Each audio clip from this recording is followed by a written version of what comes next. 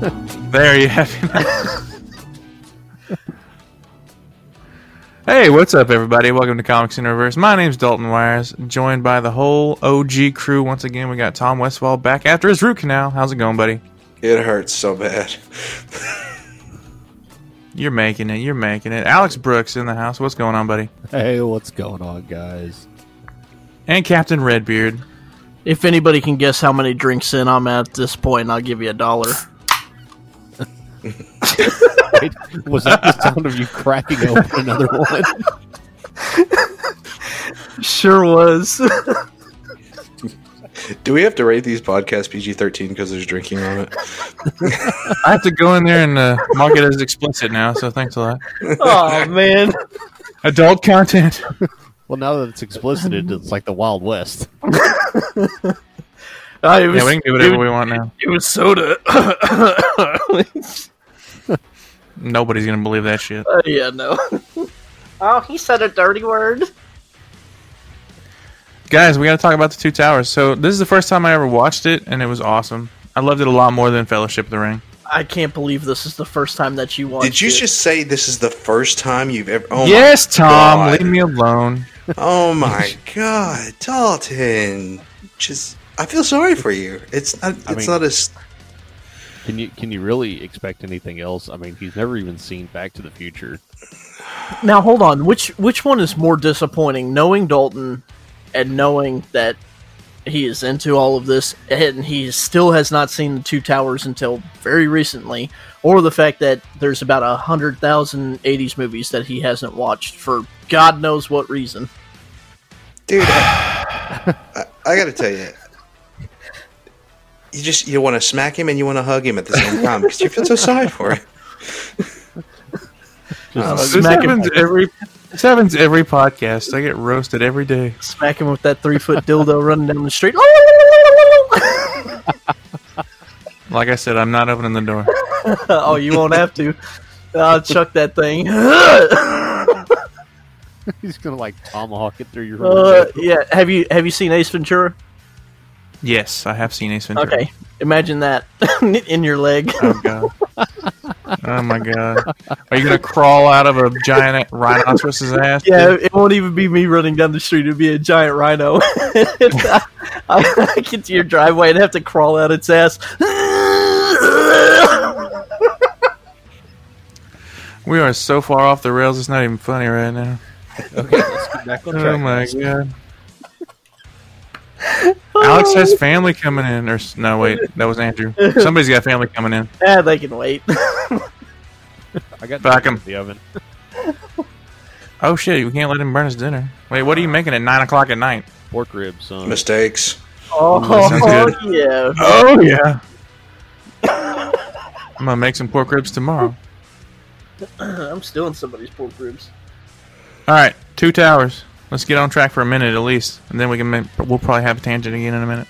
Okay. So this one covers all of the Two Towers book except for like the first 2 chapters, which were actually included at the end of Fellowship of the Ring for, just movie purposes. They needed a climax, right? So they moved Boromir's death to the end of Fellowship. Peter Jackson came back for this one once again, and look at this. Box office again, they almost hit $1 billion again, just short, $951.2 million. So right there, once again, and then $94 million of the budget, so hella bank there. Looks like Andrew's bank account right now. Yeah, if they went in and updated CGI, they'd probably hit $1 billion. Yeah. Oh yeah. Yeah. This was. I remember looking at this thinking they're going to hit it, and they didn't, and I was pretty shocked that they didn't hit $1 billion. But yeah, this friggin' movie, it's almost 3 hours long. Bullshit, it's 226 minutes. What did you watch? Oh, well, the extended, yes. I watched the extended after the theater. But Oh, man. when I watched it, Yeah, the theatrical is only 179, so the extended edition is 47 extra minutes. yep. It's insane. Good footage, too. It wasn't as Oh, yeah. much extra I couldn't tell you what the crying. differences are because I haven't watched the theatrical. There's a couple, but it wasn't as much Yeah, it was- crying as what the first one was. Yeah. I would agree. Yeah, this is they used it a lot more efficiently in this one, even though there's so much more of it. Yep. Howard Shore came back for the soundtrack on this one. Anything stick out to you about this one that was different, Alex, than the other ones? Not that I can recall. I mean, Howard Shore really knows what he's doing with the Lord of the Rings, so, I mean, at this point, I just kind of enjoyed it for what it was, and I didn't try and pick it apart too much. Yeah. Helm's Deep music. Oh! Yeah. I've got a little Easter egg for you here. So, in the Two Towers, they needed a lot more Uruk-hai. You know, the little orc goblin hybrid or whatever. So they had to hire a lot of extras. So in New Zealand, they're like, okay, so we need anyone that's over 6 foot tall. We need you to be an extra. But I don't know if you've ever seen people in New Zealand. There's not that many people over 6 feet tall. And so they had to hire some shorter people and make them look taller. And so what they called them instead of Uruk-hais, they called them Uruk-clos. That's what they called them. That's what Peter Jackson started calling them on set. So that's fantastic. I love that. So yeah, Uruk-clos. That's what he called all the short New Zealanders that helped him, the extras. That's awesome. Well, they definitely work magic with the height differences throughout the Lord of the Rings. Oh, without a doubt, yeah. So sponsor on this one, we've got The Next Unknown once again creating the intro-outro music for us. Go check them out, Spotify, whatever you listen to. Andrew, have you picked a favorite track yet? No, I need to do that. They're still in your playlist, right? Still in my playlist. Oh, I mean, it's kind of hard to get in my playlist and then get deleted from my playlist, so... That's true. I don't think I've ever deleted anything from my playlist. That's actually really good. It's like I'm surprised. 5,000 songs in there, so... Shit. Yeah. All right. Well, I didn't actually make the character list. There's a couple of new characters, but I didn't actually think that anything was really needed to be talked about there. So we can just move straight into the plot from here. Yeah. We'll down another drink for it. Awakening from a dream of Gandalf fighting the Balrog in Moria, Frodo Baggins and Samwise Gamgee find themselves lost...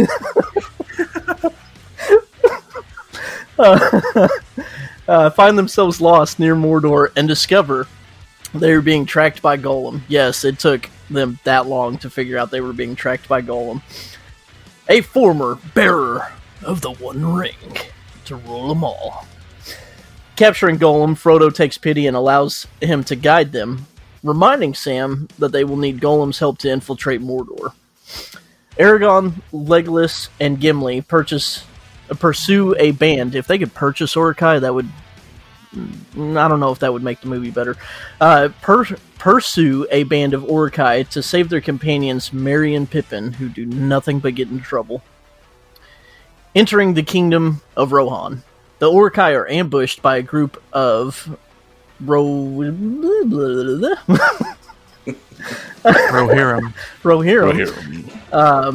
Allowing the hobbits to escape into Fangorn Forest. Meeting Aragorn's group, the oh my gosh. Remind me to change my colors. The leader, Éomer, explains that he and his men have been exiled by Rohan's king, Theoden, who is being manipulated by Saruman and his servant, Wormtongue. And boy, does he have a tongue. Éomer believes Merry and Pippin were killed during the raid, but leaves the group with 2 horses. Searching for the hobbits in Fangorn, Aragorn's group encounters Gandalf, who reveals that after his fight against Balrog, he was resurrected as Gandalf the White to help save Middle-earth. Dude, okay, so one of my favorite bits of movie trivia happens in this part. All right? So, if you guys recall, there is a moment where when they first find all the bodies burned and everything, they think that Merry and Pippin are dead. And Aragorn, because he's so frustrated and mad, he kicks a helmet and he cries out in frustration and anger and falls down on his knees. Do you guys remember that part? Yeah. I know what you're talking about, too. Yep, that was not supposed to happen. He did the kick in frustration, just as an acting tool. But the thing is that was a 30-plus pound iron helmet, cast iron, and he broke 2 of his toes. Yeah. And that was sincere, horrible pain. So, seeing Viggo Mortensen, after that, just rewatching it where he just screams out and hearing it in his voice, you're just like, damn. Can you imagine being that prop set guy? He's like, oh no. Oh man, but that's one of the things that adds to the movie, the fact that he's able to follow through after that, and that's the take that they used, because they reshot it 30 times at least, and that was the take that they went with. Yep, that is the take they went with, and there's also, and I don't know where that is. Do you recall hearing the thing about the dagger? Do you know what I'm talking about? The dagger that was thrown. The dagger. From the first one, wasn't it? Oh, was it in the first one? See, I couldn't remember if it was the first one or this one. I think it was the first one. Where he has to deflect it with the sword. I thought that was the first one. Yeah, he did not. That was not meant to be thrown. That was a complete accident, and he totally did that out of sheer skill. Yeah, he was definitely badass during these movies. Speaking of, at least 2 of the extended edition scenes are in this. One that I absolutely hated at the very beginning with Sam and Frodo, where they're climbing down, and he drops the little box, and he's like, "Oh, I'll catch it," and Frodo goes to catch it, and it falls off the cliff. He's like, "I think I found the bottom." Yeah, he finds the bottom, but it's like salt, and I was like, "That's stupid." And then where Sam and Pippin meet Gandalf, that's in the extended edition only. Or not Sam and Pippin, Merry and Pippin. When okay, I was confused. Yeah, when they were going through the forest and they meet Gandalf in the forest. That's not shown in the theatrical. Yep. Also, this scene housed one of my favorite lines of the whole damn movie. Where he's I think I know where you're going with this. Yeah, they're all arguing about about eating nothing but maggoty bread, and one of the goblins goes after the hobbits, and the Uruk-hai cuts his head off, and he's like, "Looks like meat's back on the menu, boys." Yeah. That was the other thing too.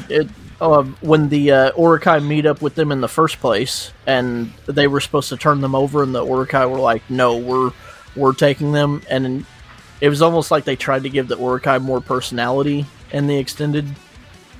It's like, I don't really need more personality from the Uruk-hai. They're just war machines. Leave them at that. Right. All right. So Gandalf leads the trio to Rohan's capital, Edoras, where Gandalf frees Theoden from Saruman's control. Aragorn stops Theoden from executing Wormtongue, who flees. Learning of Saruman's plans to destroy Rohan with the Uruk-hai army, Theoden evacuates his citizens to the fortress of Helm's Deep. Gandalf then departs to find Eomer and his followers, hoping they will fight for the restored king. Aragorn befriends Theoden's niece, Eowyn. Is it Eowyn or Owen? I think it's don't ask me because I butcher all of them. Eowyn, I think. Eowyn. Yeah, it's Eowyn. Yeah. Okay. Eowyn, who becomes infatuated with him. And when the refugees traveling to Helm's Deep are attacked by Saruman's warg-riding orcs, Aragorn falls from a cliff and is presumed dead.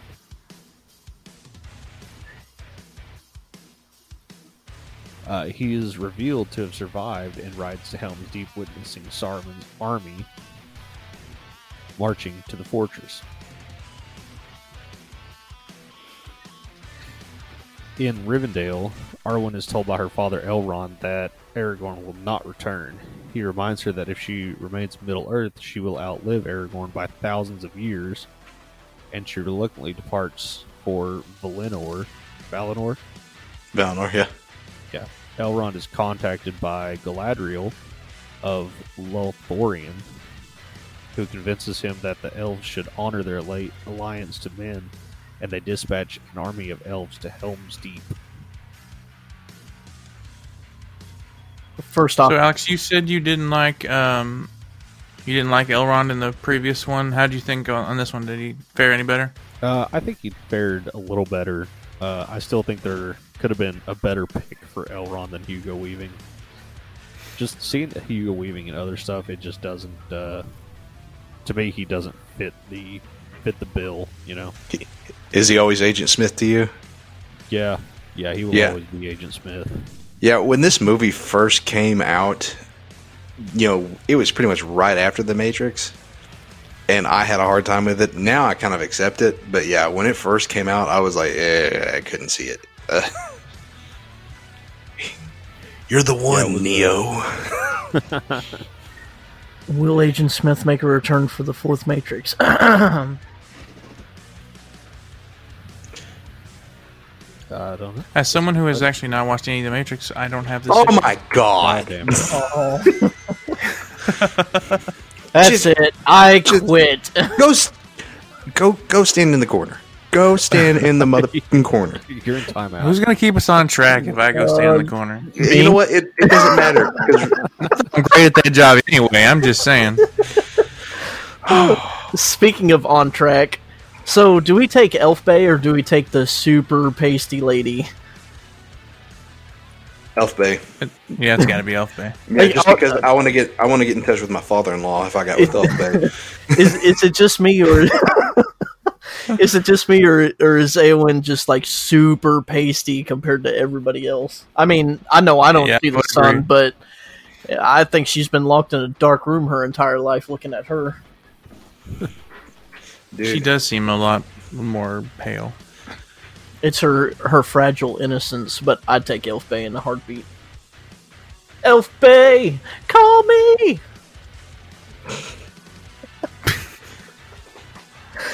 Okay, so in Fangorn, Merry and Pippin meet Treebeard, who, by the way, was voiced by the actor for Gimli. He did both roles. Yep. Nice. That was actually, they said, closer to his natural voice. He just went a little lower. Yeah. And Treebeard is an Ent, which is basically a walking, talking tree. So they convince Treebeard that they're allies, and they are taken to an Ent council where the Ents decide not to take part in the upcoming war. After a very long conversation. Yeah, it's been like hours, and they're like, oh, we just now said good morning. What are you talking about?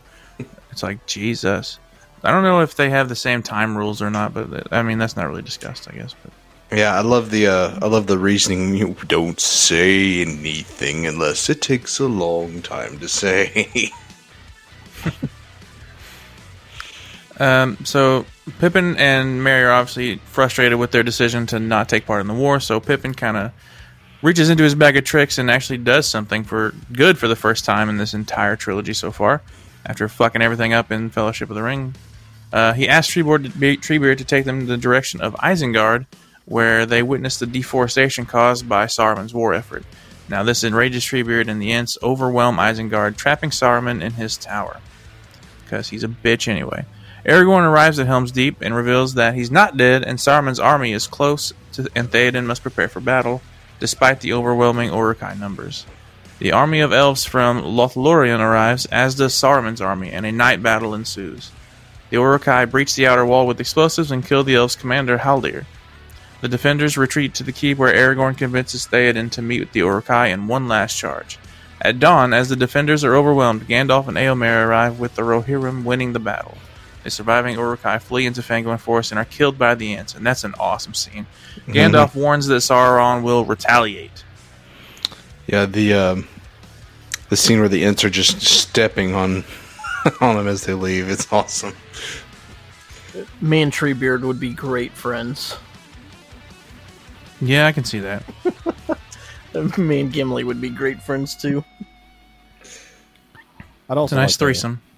Oh yeah. Gross. See, I want to say I don't remember exactly what Isley was, what she said because we just watched this the other day or so, And so when he's like, "I'm Treebeard," and she's like, "Hey, it would be you if you were a tree." I was like, "Yeah, pretty much." Oh boy! I'd like to point out in this movie, like, Christopher Lee does a decent job of Saruman, but he'll always be Count Dooku. Count Dooku. Yeah, same. Like I said, I watched Star Wars first, so I always see him as Count Dooku. Was it in... Okay, so in the extended edition, was it in... Well, I don't want to give anything away if you ever watched the last movie. Have you watched the last movie, Dalton? No. Okay, I'm not going to give it away then. Sometime this week I will watch it. Okay. For surprise. All 4.5 freaking hours of it. I'll watch it with you. It's awesome. Yeah. I was actually surprised that most of the extended scenes did not involve Helm's Deep. I know. I don't remember a extended scene in Helm's Deep. Now, I'm probably wrong because, like I said, I'm many drinks in right now. But I can't think of one off the top of my head. But if you've never watched the behind-the-scenes stuff of how they made the movie and the fact that they had miniature sets of Helm's Deep and they were blowing that up and adding all that in, that stuff is so great to watch. If you love any bit of that, seeing how they put, two massive armies and Helm's Deep all in there, you watch the behind the scenes stuff. It's crazy. And here's something you got to think of too. And I'll read the next part in just a moment, but this is when CGI was really just taking off. I mean, still, even if it was 2000s, it was still really early. Did you know that in just Fellowship alone, every scene that had Gollum in it, to get all the CGI just right, it took 6 hours for the computer to process it, each scene. And so what they would do is they would leave it on overnight and come back in the morning hoping that no mistakes happened. But there were some hilarious mistakes. Like in some of them, his hairs would be all straight up. And one of them, his eyeballs would just float around continuously for some stupid reason. And it looked horrifying. We need to have a movie full of just that. Oh, yeah. Just outtakes. I'm sure they're out there somewhere. Anyway, so... And I actually read that also for Treebeard, the rendering there, I read that it took about 24 hours per frame. I imagine for Treebeard because of the hair. People don't think about hair; it takes forever. Like when Disney did Brave, Meredith's red hair was like what do you call it? Groundbreaking for animation. I actually have not seen Brave. It's okay. Yeah, it's okay. See, so it would be so much faster if they went in and did it. But there's things like Treebeard I don't think they would have to redo. They'd probably update it a little bit. And there's several other things that they could update and make it better than what it was. But, man, I personally, there's some CGI that's fantastic and you could never tell. Like we were talking about, what was it, 1917? And you can't tell on some of that CGI. But when you go in and the use of practical effects like blowing up miniature sets and having it blend in with the CGI and everything else, I just love that stuff. That's part of why I love old movies like Alien and Star Wars movies and all of that. Bring back more practical effects and less CGI. Yep.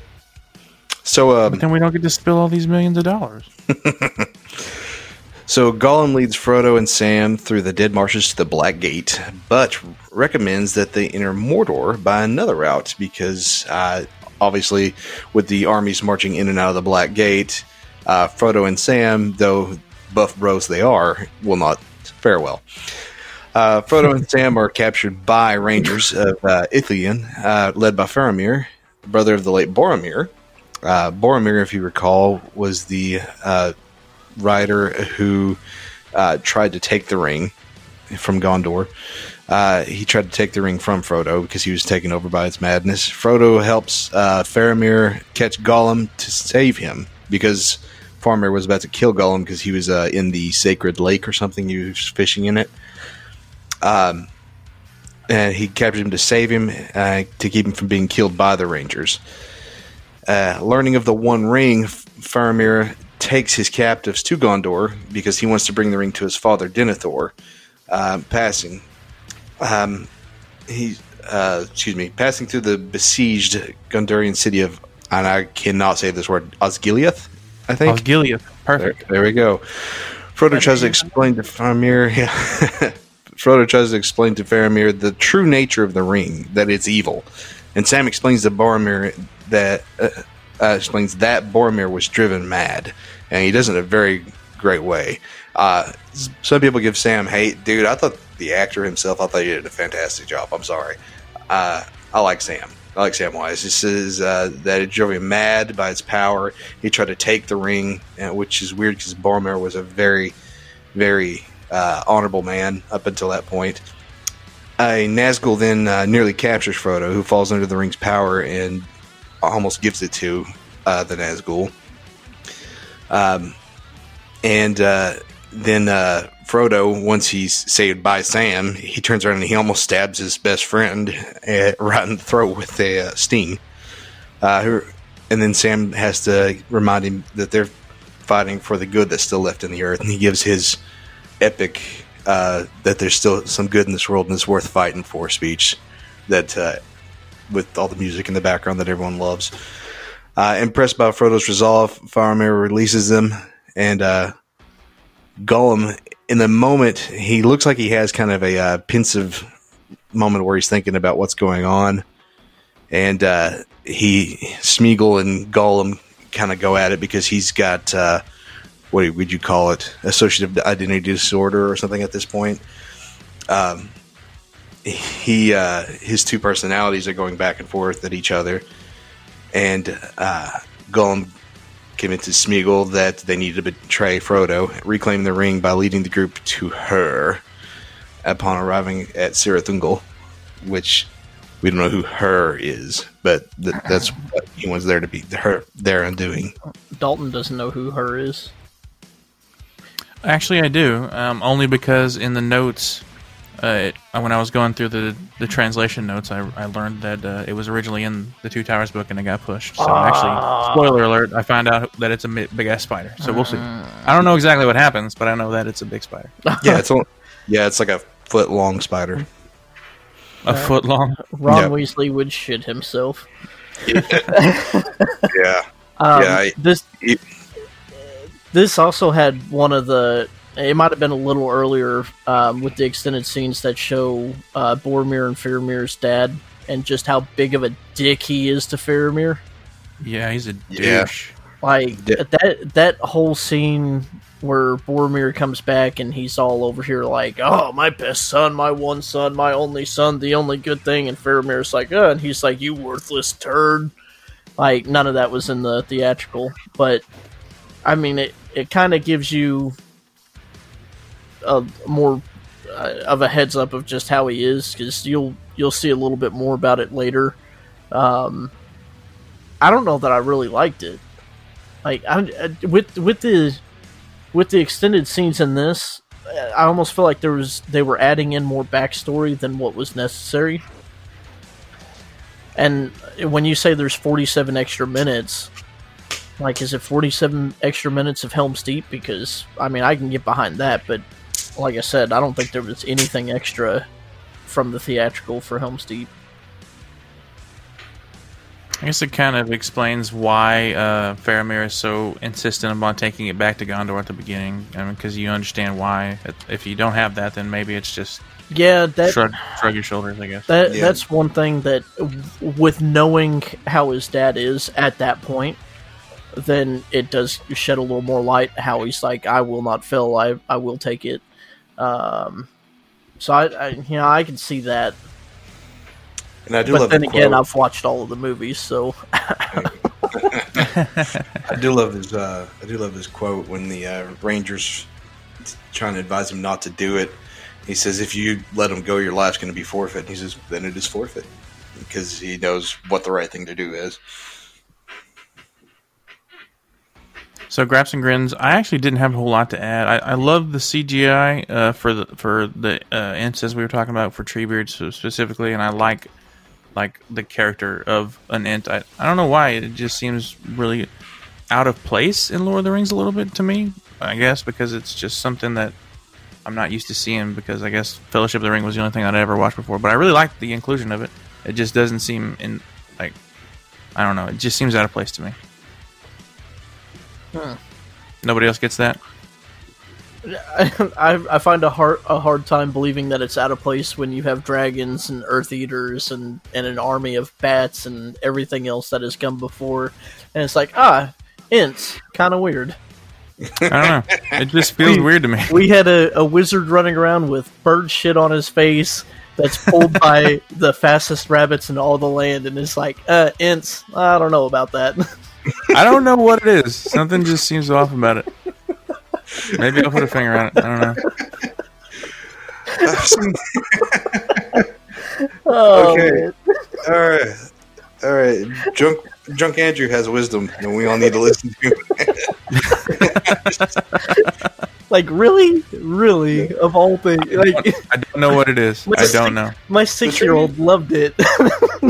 That's what we're going to question. That's what we're going to question. Okay, we're going to not the big flaming eye in the sky.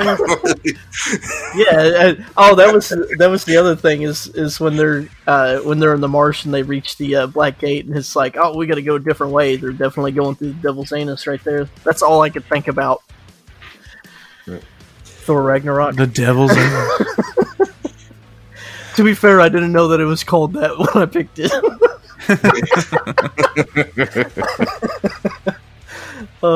It would make sense for this movie, though, if that's... Well, it'd probably be called something entirely difficult to pronounce, but... That's very true. And it'd probably rhyme with Sauron or Saruman. Leold Saruman anus. Like, man. Alright, jumping into the translation. What we got here? We have Jackson's The Two Towers differs from Tolkien's in several important ways. Arwen does not appear in the second book at all, only in the movie. Interviews with Jackson and the other writers in the extended DVD version of the movie make it clear that they were fully aware of the implications of these changes in terms of the original story, and they chose to make them not out of ignorance, but in order to make the story work better in terms of motion picture storytelling. Which that's what a lot of people don't understand, is like when you go from book storytelling to motion picture storytelling, you can't just take that and throw it on a screen. It doesn't work right. You have to kind of manipulate it to where it flows better. Right. Notably, the meaning of the title itself, The Two Towers, has been changed. Tolkien considered many possible combinations, but eventually settled on Orthanc and Minas Morgul being the Two Towers. However, in Jackson's movie, Saruman instead names them as Orthanc and Barad-dûr, which is also reflected in the movie poster. I kind of like. I'm actually not sure what kind of significance that holds.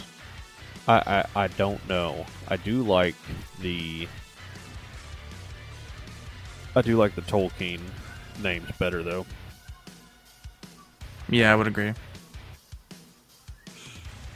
So, in addition to the story changes, there's actually some characters that are presented somewhat differently than the book counterparts as well. So, Faramir being one of them, he requires a lot more convincing to let Sam and Frodo continue on their quest. Now, in the book, he immediately recognizes the wisdom of permitting them to leave freely, and is shown as being like a much more flawed character than in the book. Nonetheless, he's one who's still capable of wisdom, so that's a little bit of a change, not huge. Treebeard, who is the chief of the Ents, is unaware of what's happening on the borders of his forest and has to be tricked into attacking Isengard. In the theatrical release, he's actually not seen sending the Huorns to Helm's Deep, but he does so in the extended version. And continuing a trend from the first movie, Elrond, who does not appear in this book at all, is much more protective of Arwen and is almost antagonistic toward Aragorn. And the Thingol portrayal and the stereotypical father-daughter theme are both apparent here. King Theoden's reaction upon learning of Grima's treachery differs hugely from the novel. So in the book, he offers Wormtongue a chance to redeem himself by riding to war with the Rohirrim. But in the film, he's pretty much just pissed off and tries to execute him in front of the entire town. He has to be stopped.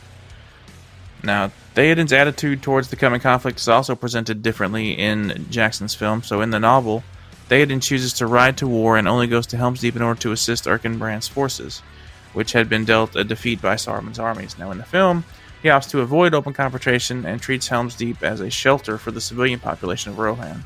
Only the ensuing orc siege forces him into battle. And then the king's self-doubt is greatly magnified in the film in order to provide him with like a character arc, as was done with Faramir as well. Lots of changes, nothing too crazy though. Yeah, I think a lot of these can be summed up. You know, where was that one about Faramir that you talked about?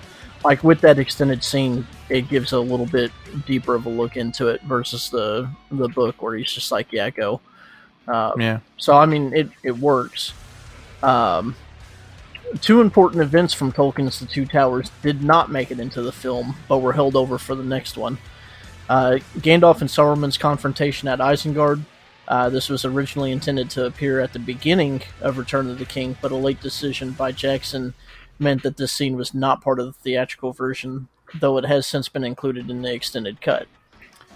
Sam and Frodo's encounter with the monstrous Shelob. This is foreshadowed by Gollum's line, "We could let her do it."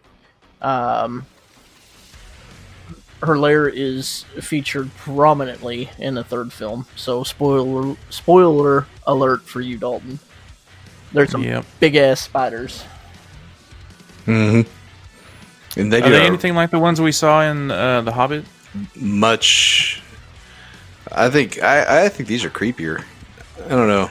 See, now I kept thinking that they were kind of the same spiders, but it's been so long since I've read the books, and I'm sure that they're not the same set of spiders or any of that. I'm not certain, because I don't know. I'd have to go back and look at it, because the ones in the ones that were just part of the forest, weren't they? But these are part of the mountains, and so they're different breeds. I think they're larger. I'm not sure. I'd have to look at it. That would make sense. Yeah. There are some pretty neat Easter eggs as well in this movie. I mean, besides the one where Viggo Mortensen breaks his toes.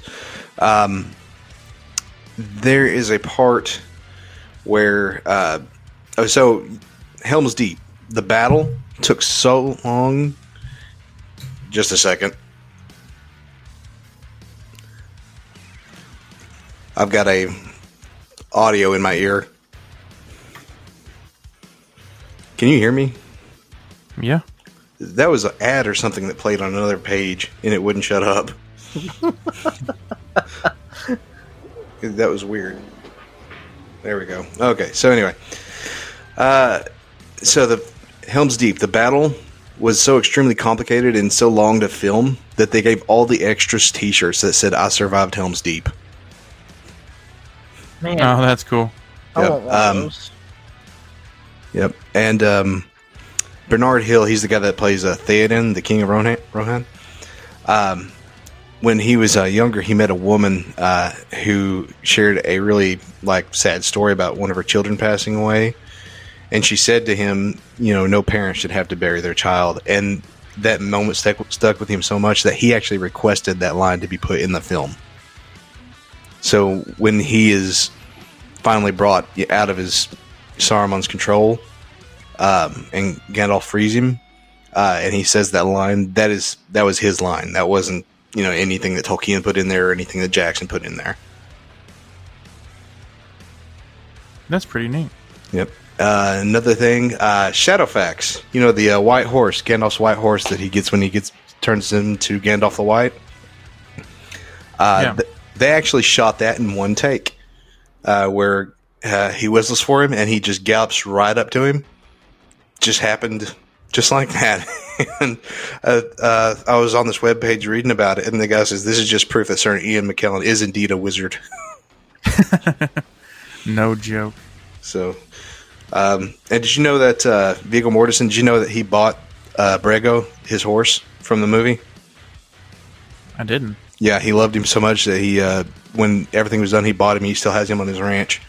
And he was in an interview, and he says, "Well, I had to thank him for saving me from the ward, from the river and the vine."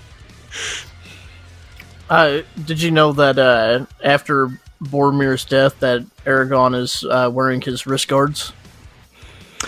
Someone told me that, and I didn't. It was years before I saw it. They said, "You need to look at this," and yeah, he puts them on and he wears them in the movie. Yeah, I didn't know that. There's another thing, but we can talk about that in the next one, where like he's honoring people before him and wearing some of their stuff, and he's wearing Boromir's wrist guards. He takes them after his death. All these cool Easter eggs, Tom. I don't know what we've been doing without you. Probably, factual thing. Yeah, it's a little harder to go in with Easter eggs on these, because it's like we did all the Easter eggs for the Marvel movies, and there's so much behind those. But then when you compare it with this, it's been forever since I've read the books, and it's not like you can go in and be like, "Hey, this was a reference to this TV show or Spider-Man." I know. Who makes an appearance in the third movie in the lair. You can see him in the back corner over here shooting his web. Oh, well, I'm looking forward to seeing that. Peter Jackson has made yet another appearance in the movie. He's one of the many people on the wall at Helm's Deep. Mm-hmm. So I think it would be cool to go in and be like, hey, I'm directing this movie, and then like, you know what, screw it, I'm in this movie, let's go. So there's one more Easter egg. So Andy Serkis that plays Gollum. Number one, Fantastic. He wasn't even. Yeah, do you know that he wasn't even supposed to play Gollum? He was supposed to just do the voice, and he came in and when when he came in, he was doing the audition, and he started doing like the facial, expressions and kind of moving around. Peter Jackson saw him, and he's like, "Dude, that's Gollum," and so he hired him right there, and so they got him to do all the, what do you call it? Motion capture, yeah. But there's a scene where Gollum has captured some rabbits, and he's about to break them up raw for them to eat, and Sam's like, heck no. So he cooks them, and while he cooks them, Gollum's freaking out, saying that he's just ruined his food, and he's ticked off, and through it all, he spits, and when he does, that's actually Andy Serkis' own spit flying through the air. They captured it on camera, and Serkis has said that this was his favorite scene in the whole trilogy. Really? Yeah. When he got to spit on screen. Wow. It's some impressive spitting. Yep. So now they had to record all of Gollum's scenes, 3 times? Wasn't it? Quite a bit, yeah, because they had to get it from different angles. Because they did with Andy Serkis, and then they recorded it without Andy Serkis, and then they went in and did their movie magic on all of it. But man, that's a lot of work. Yeah, it is. I just wonder, like you're saying, if they were to redo it, like if they completely redid it, like with today's technology, I wonder how long it would take them. I wonder how much easier it would be. Oh, it'd be a lot easier, but there would probably be other things that they added in. Yep. Guys, anything else before we wrap it up here? Can't wait to get into this third one. Oh, me too. I'm excited to watch it, actually. I really enjoyed the second one a lot more than the first one. The first one is just average to me. There's nothing like that sticks out as awesome to me. I like these a lot better than I like The Hobbit. I like The Fellowship a lot better than I like the entire Hobbit series. I definitely disagree there. I think The Two Towers might be my favorite out of the 3, but I'm gonna hold that judgment until after I watch Return of the King, because there's a lot that goes on. But Two Towers, it's just setting up to Helm's Deep. Like, man, that scene, the music, all of it, I just absolutely love that. in the middle of the beat night with the rain, facing down to, I don't even remember how many Uruk-hai there were, knowing that, hey, this is certain death. Gotta love it, man. We're gonna be moving forward to the next one next week, and then Tom, are we gonna be able to record an episode of The Last of Us 2 this week? You think? Yeah, I think so. You mean like, because this week ends tonight? When do you mean? I mean, like for next week's upload. Yeah, I think so. Cool. So we'll do that, and then Andrew, is it set in stone you're gonna be doing Deadpool, or maybe switch it up? I'm gonna work some magic. Spoiler alert: Deadpool will be coming to you recorded Wednesday. Sweet. Well, we've got this week laid out. Appreciate you guys listening to us.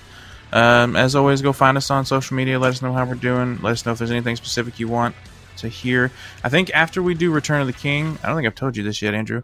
We're gonna do our like top 12 movies of all time, and just come in here, no notes, and talk about them. And I'm probably haven't seen any of them. I'm gonna get blasted, but we're gonna do it anyway. Man, that's I need to start a year ago to figure out my top 12. You better get on it because you got another week. That's difficult. And then we'll jump into Harry Potter after that. I was none of those make my top 12.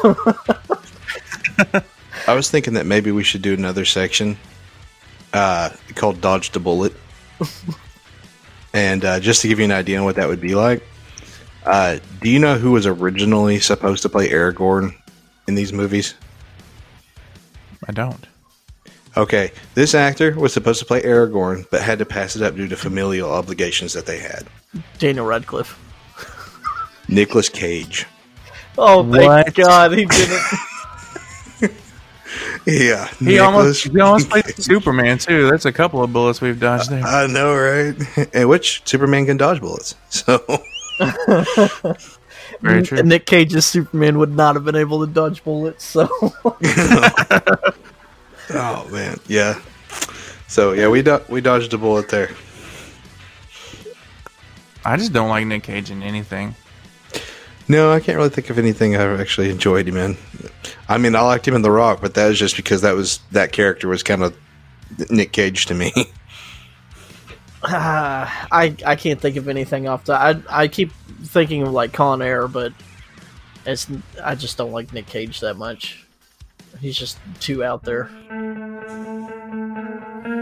All right, guys, we're gonna wrap this up. We'll catch you guys next time.